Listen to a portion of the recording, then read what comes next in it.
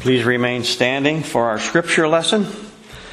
This morning we continue in 1 John. We'll be looking at chapter 5, verses 6 through 9. Chapter 5, 6 through 9. This is the Word of God. This is He who came by water and blood, Jesus Christ, not by the water only, but by the water and the blood. And the Spirit is the one who testifies, because the Spirit is the truth. For there are three that testify, the Spirit and the water and the blood, and these three agree. If we receive the testimony of men, the testimony of God is greater. For this is the testimony of God, that He has borne concerning His Son. Amen. You may be seated, dear saints. We enter a somewhat challenging, difficult passage today on several fronts, and we're going to talk about that. But more importantly, we're going to feast on Jesus in the Word and then in the sacrament as well. But the other means of prayer is prayer, or a means of grace is prayer, so let's pray now. Father, we thank you that all three of those special, beautiful, ordinary means of grace that you give to your church on Sundays in the New Covenant are available to us today. The sacrament, preaching, prayer. Now grant us grace as we look into this text. May we see Jesus there, high and lifted up, and may we feast on Him through our hearts, our ears, faith coming by hearing, and hearing by the Word of God. This we pray in Christ's name. Amen. So I know some of you employ the King James Version or the New King James Version, and if you were reading along with us while Elder Kenny was reading the text out of the ESV, you notice that some of the words that are in your versions, verses 7b and 8a, were not read a few moments ago by Ken, and they also won't be included in the preaching context today either. Very briefly, this is one of those manuscript issues in the New Testament. It's probably the second most significant one. The first being the ending of the Gospel of Mark in chapter 16, and then this one, these words that are found in, as I say, the Textus Receptus manuscript, which is from whence the King James, New King James draws its text. Now, it is an interesting history. I believe that Jerome in the 5th century may have included it in his Vulgate. I did check out John Calvin, and he acknowledges that he's not certain about those words. He tends to think maybe they should be included. But the really interesting part here, and I don't want to make too much of this, but I think we need to address it up front, is simply the fact that none of the ancient Greek manuscripts from whence we derive our New Testament as we collate them together, and the accuracy is remarkable. None of them include those words. Now, in the 16th century, Erasmus, who was a great language scholar, a contemporary of Luther, not exactly held in highest esteem by Luther as far as his theology, but appreciated his ability in languages, was asked to do some translation, and he was not going to include these because no Greek manuscript had it. So somebody produced a 16th century Greek manuscript, gave it to Erasmus, and he said, okay, and he put it in his translation. That's the truth. So those words, I can talk to you about those. They're good words. The reality is that the text we do have before us, whether those words are included or not, is more than sufficient to feed us a full and gracious meal of Jesus today, and to give us all the good things that we need on this Lord's Day. So, because of this, and because Christ is perfectly witnessed by the Holy Gospel to us, and by the three persons of the Holy Trinity to us, let us make it our goal this Lord's Day to believe God's inviolable testimony concerning His Son. Toward that end, we're going to be looking at 1 John 5, 6 through 9. As I said, an interesting text.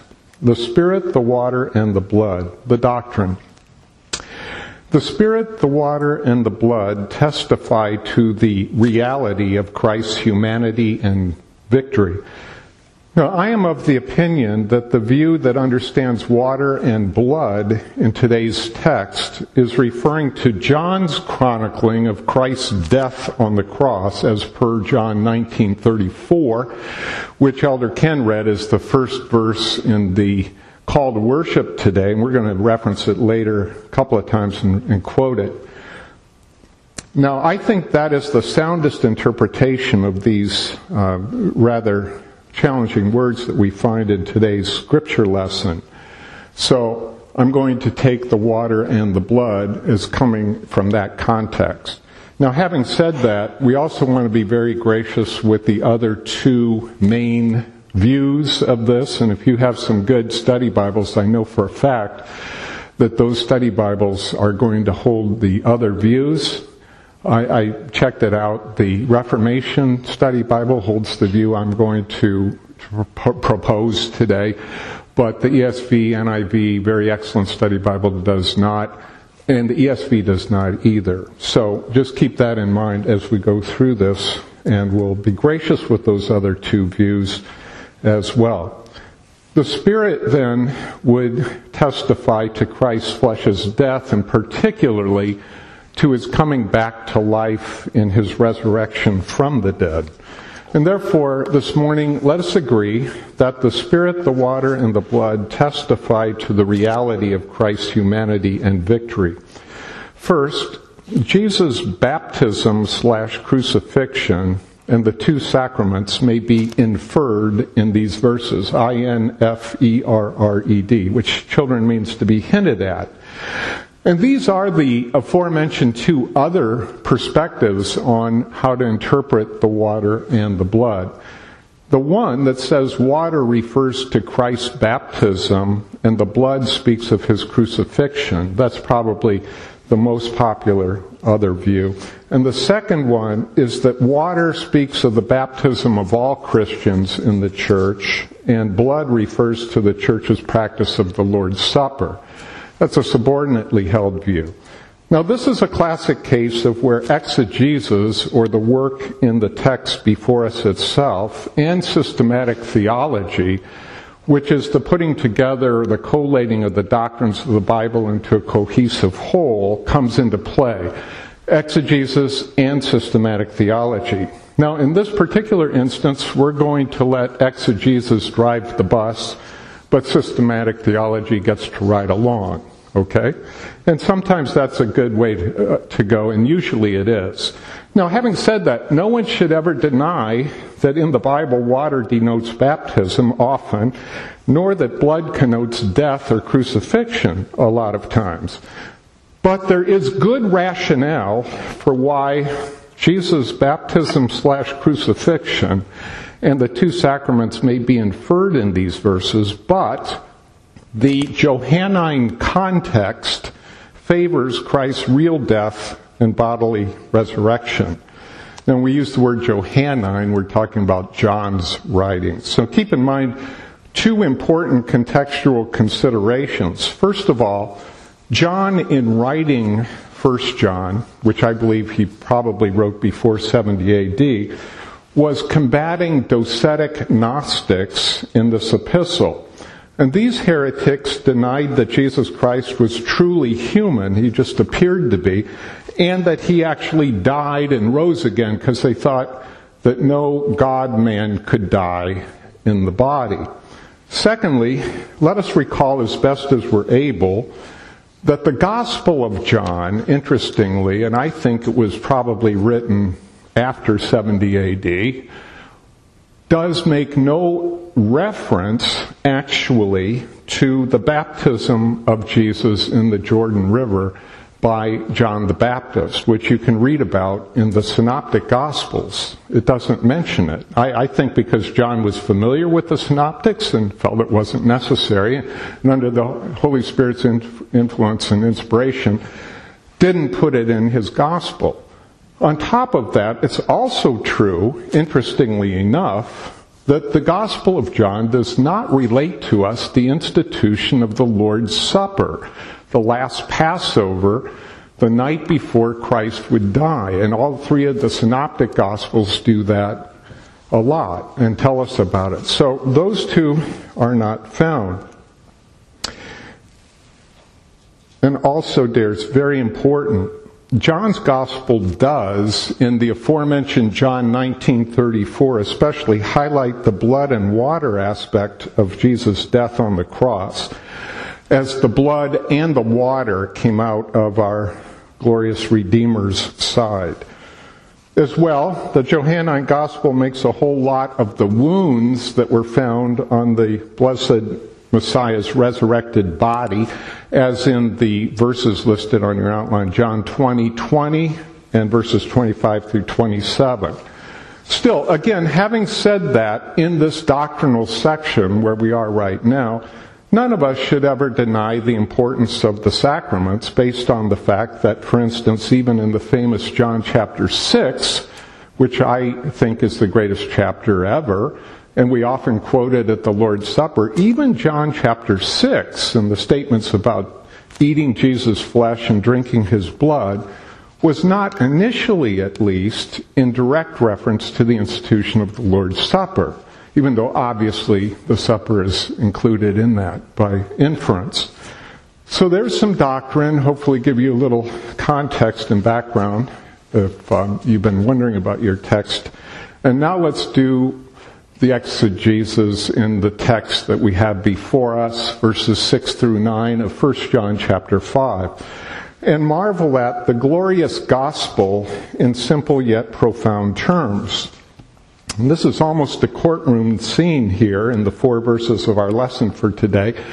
And if we include next week's text, Lord willing, which includes verse 11, the 3 related English words, testify, testifies, and testimony, are employed a startling 7 times in but 6 verses. So this reminds us, dears, of the blessed fact that the gospel in Christ's blood and resurrection is a forensic, legal proclamation of imputed justification upon the redeemed elect of God who have received the regenerative power of the Holy Spirit, whereby the atonement of Christ has been applied to them. It's all of grace, all of God, and it's not at all of works or law or self. This is a glorious gospel, and so let us now thoroughly enjoy the glorious gospel in simple yet profound terms. First, Jesus Christ really died on the cross. Verse 6a. This is he who came by water and blood, Jesus Christ, not by the water only, but by the water and the blood. Now I think the twice cited John 19:34 should be quoted here again, and so this is what the evangelist testified to seeing, that, quote, one of the soldiers pierced Jesus' side with a spear, and at once there came out blood and water. Now, later on in history, and not that many years ago, I think, medical experts would tell us that this is conclusive evidence of the decease or death of our glorious Messiah's body, that the water and the blood came out. And they could tell you how that happens and from whence it is in the body and all of that.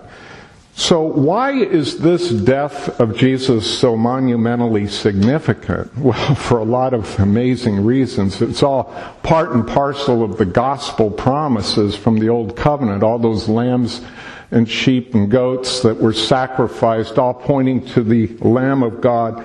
And by dying, Jesus took upon himself our deserved death that we had coming to us. So he substitutes for us. He is the atoning sacrifice for us. He is the propitiation for our sins.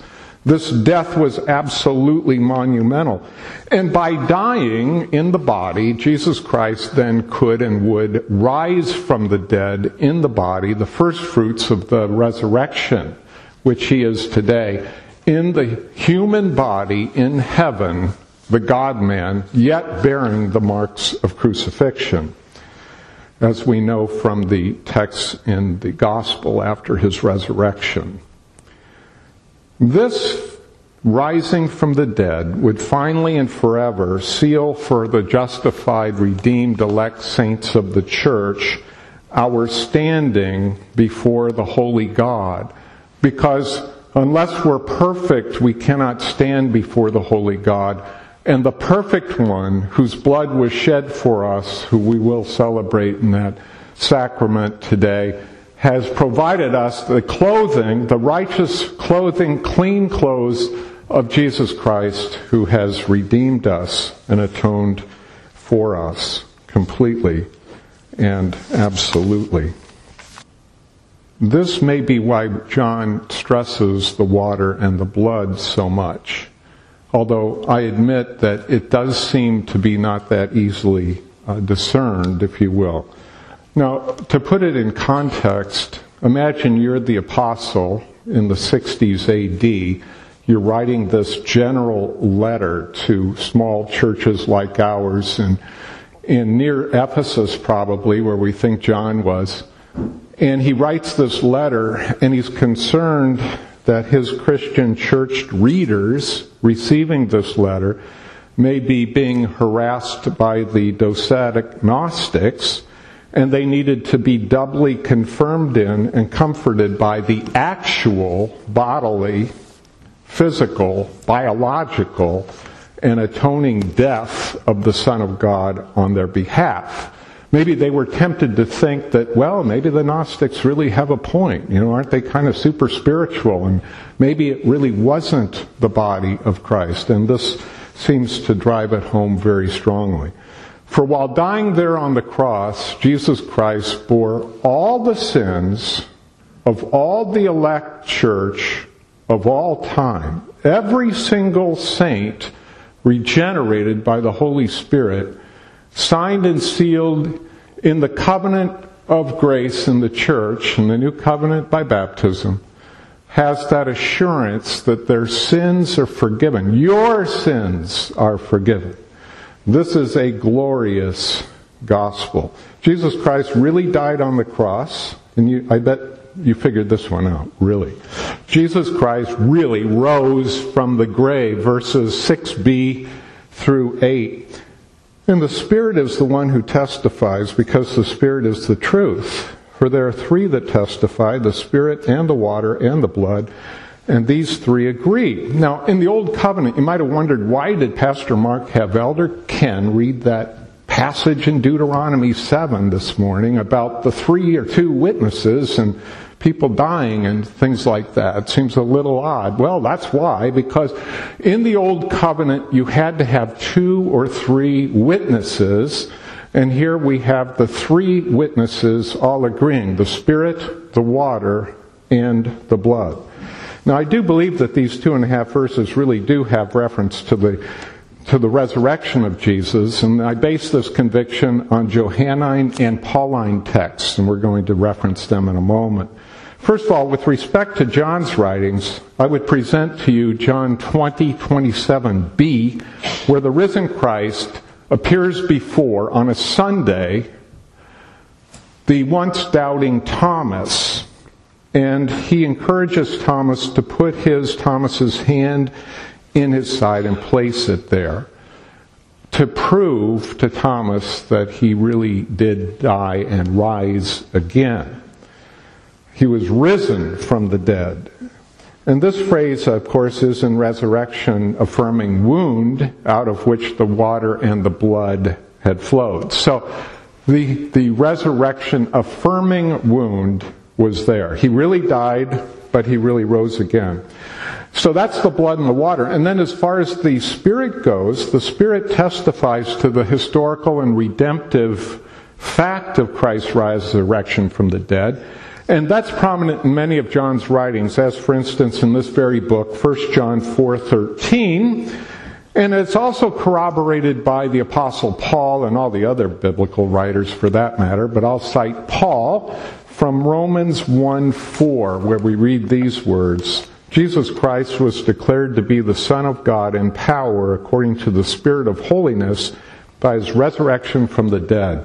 So dears, in the Bible, there are these all-consuming, all-encompassing triads, and they all agree. Think of these three with me, ironically, the big three. Three triads. First of all, the Father, the Son, and the Holy Spirit. Matthew 28:19, the Great Commission text. Baptize the nations, the church is told to do, in the name of the Father, the Son, and the Holy Spirit. Some of you were around for the 1 Corinthians series. How about 1 Corinthians 13:13, where we read about faith, hope, and love. These three, and the greatest of these is love. And then here, in 1 John 5:8, we have the Spirit, the water, and the blood. Now, all three of these divine triads direct us to the person of, the death of, and the resurrection of the Son of God, the one to whom everything is pointed. All of creation was made through him. All things come around him and direct us to him. The one and only God-man mediator between the holy God and us sinful humans. 1 Timothy 2:5. Jesus Christ really died on the cross, really rose from the grave. And finally, Jesus Christ really fulfilled all his Father's will. Verse 9. If we receive the testimony of men, the testimony of God is greater. For this is the testimony of God that he is born concerning his Son. So especially in John's Gospel and John's writings, the testimony of God, particularly God the Father, is highlighted, and this verse 9 is no exception here in 1 John 5. Now here in context, I think that the accent is on the absolutely completed, satisfactory, and perfect work of Jesus Christ on the cross and in his resurrection, so as to once and for all secure for us, his church, our full, true, and free atonement and salvation, and to confirm to us our election and our being chosen by God and being the recipients, the passive recipients of the enormous grace of God to us, even though we would never have sought it out on ourselves. We're the ones who benefit from the sacrifice and resurrection of Jesus. Now, later in this very same paragraph here in 1 John chapter 5, at verses 11 and 12, we see the result of this being pristinely and subjectively confirmed in our hearts. In other words, God wants to drive this home to you, saints, so that you know who you are in Christ Jesus and what you have received, that you are assured of your life. I'm quoting verses 11 and 12. This is the testimony that God gave us eternal life.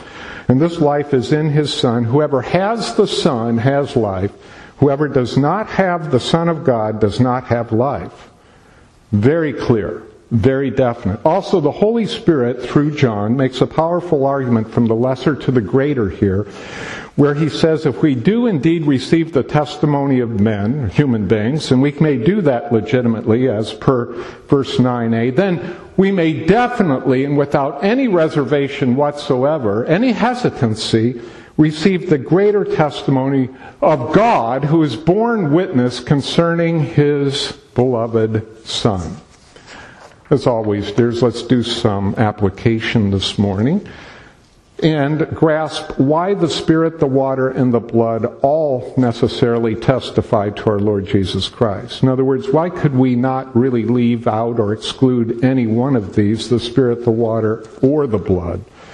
Well, I think the answer to that question is what we're going to seek to endeavor to lock down as we do this application this morning, even right now. So let's look at why the Spirit, the water, and the blood all necessarily testify to our Lord Jesus Christ. First, because without the Redeemer's dead flesh, we could never live. Now, providentially and sovereignly and amazingly, just recently I had been reading John Calvin's commentary on the Gospel of John, and I read all that he had to say about chapter 6 because I love that chapter so much. And while doing that, this concept of the Savior's dead flesh came alive to me in a way that it had never done before. I realized in reading John Calvin that we had to have Christ's flesh in order to live. But that flesh had to die because we were dead in trespasses and sins. That flesh had to die to sacrifice and substitute for us. And that dead human flesh then had to come back to life. And the way that happened was by the power of the Holy Spirit, who raised Jesus' body, dead body, back to life on that first Easter Sunday morning, in order for us to have any vivifying or life-giving benefits from Christ's atonement. So the dead flesh had to be made alive. Isn't that interesting? We receive this greatest benefit in Christ in two basic forms. First, in our regeneration, whereby and wherein we fully possess Jesus Christ in and by the Spirit of God. And that's really what John chapter 6 is starting with. It's just, if we have Jesus Christ, we eat His flesh, we drink His blood, we are consumed with Him. He is our whole life. And we consume Him by faith. And two, in our covenant church life, whereby we are again every Lord's Day through the preaching of the gospel and through the administration of the Lord's Supper, given the Lord Jesus Christ in these important ways so that we have the strength and energy to go on in this world, because we can't make it without Him every Lord's Day. We absolutely have to be fed Him or we would starve to death. And we can read about this in Paul's writings of 1 Corinthians 11:23 through 26. So, when many of us, Lord willing, take the Lord's Supper here this morning, let us recognize that the bread and the wine communicate the actual flesh and blood of Jesus Christ to us in the principal sense that His flesh and blood were essential to our life, our salvation. And Christ's virtue, as we are seated with Him in heaven, is transmitted to us, the virtue of Christ's body and blood, transmitted to us by the power of the Holy Spirit, as we will now see. So why the Spirit, the water, and the blood all necessarily testify to our Lord Jesus Christ? Because without the Redeemer's dead flesh, we can never live. And without the Spirit's raising the Savior from the tomb, we possess no justification. So Christ's cross and His resurrection sweetly comply with each other. They are perfectly corresponding to one another. Without Jesus' crucifixion, there's no remission of sins. And without His resurrection, there's no victory, there's no validation, there's no justification of us before the holy God. But in Jesus Christ, dead and raised, we have all of this glory and blessing. How is it apprehended by us? I'm going to close with the words of the Apostle Paul, great words that will tell us how this is apprehended by us and by any other human beings that we know, all of whom need Jesus Christ to have any life. They have no life outside of Him. Listen to the words of Romans 10:9 and 10. If you confess with your mouth that Jesus is Lord and believe in your heart that God raised Him from the dead, you will be saved. For with the heart one believes and is justified, and with the mouth one confesses and is saved. Beloved, the Spirit, the water, and the blood all testify to our Lord Jesus Christ, His death, and His resurrection. Let us, the Church of God, the beneficiaries of this unspeakable enormous blessing and benefit. Praise and thank God for the Spirit, the water, and the blood. Let's pray. Father, we do that now. We thank you and bless you for the Spirit, the water, and the blood. We thank you that you have provided us everything we need in Christ Jesus, that the water and the blood came from his dead flesh, and yet the Spirit brought him back to life. He bore our deadness, and we have been risen with him in his resurrection by the power of the Holy Spirit. We thank you now and bless you as we take the supper with joy. In Jesus' name, amen.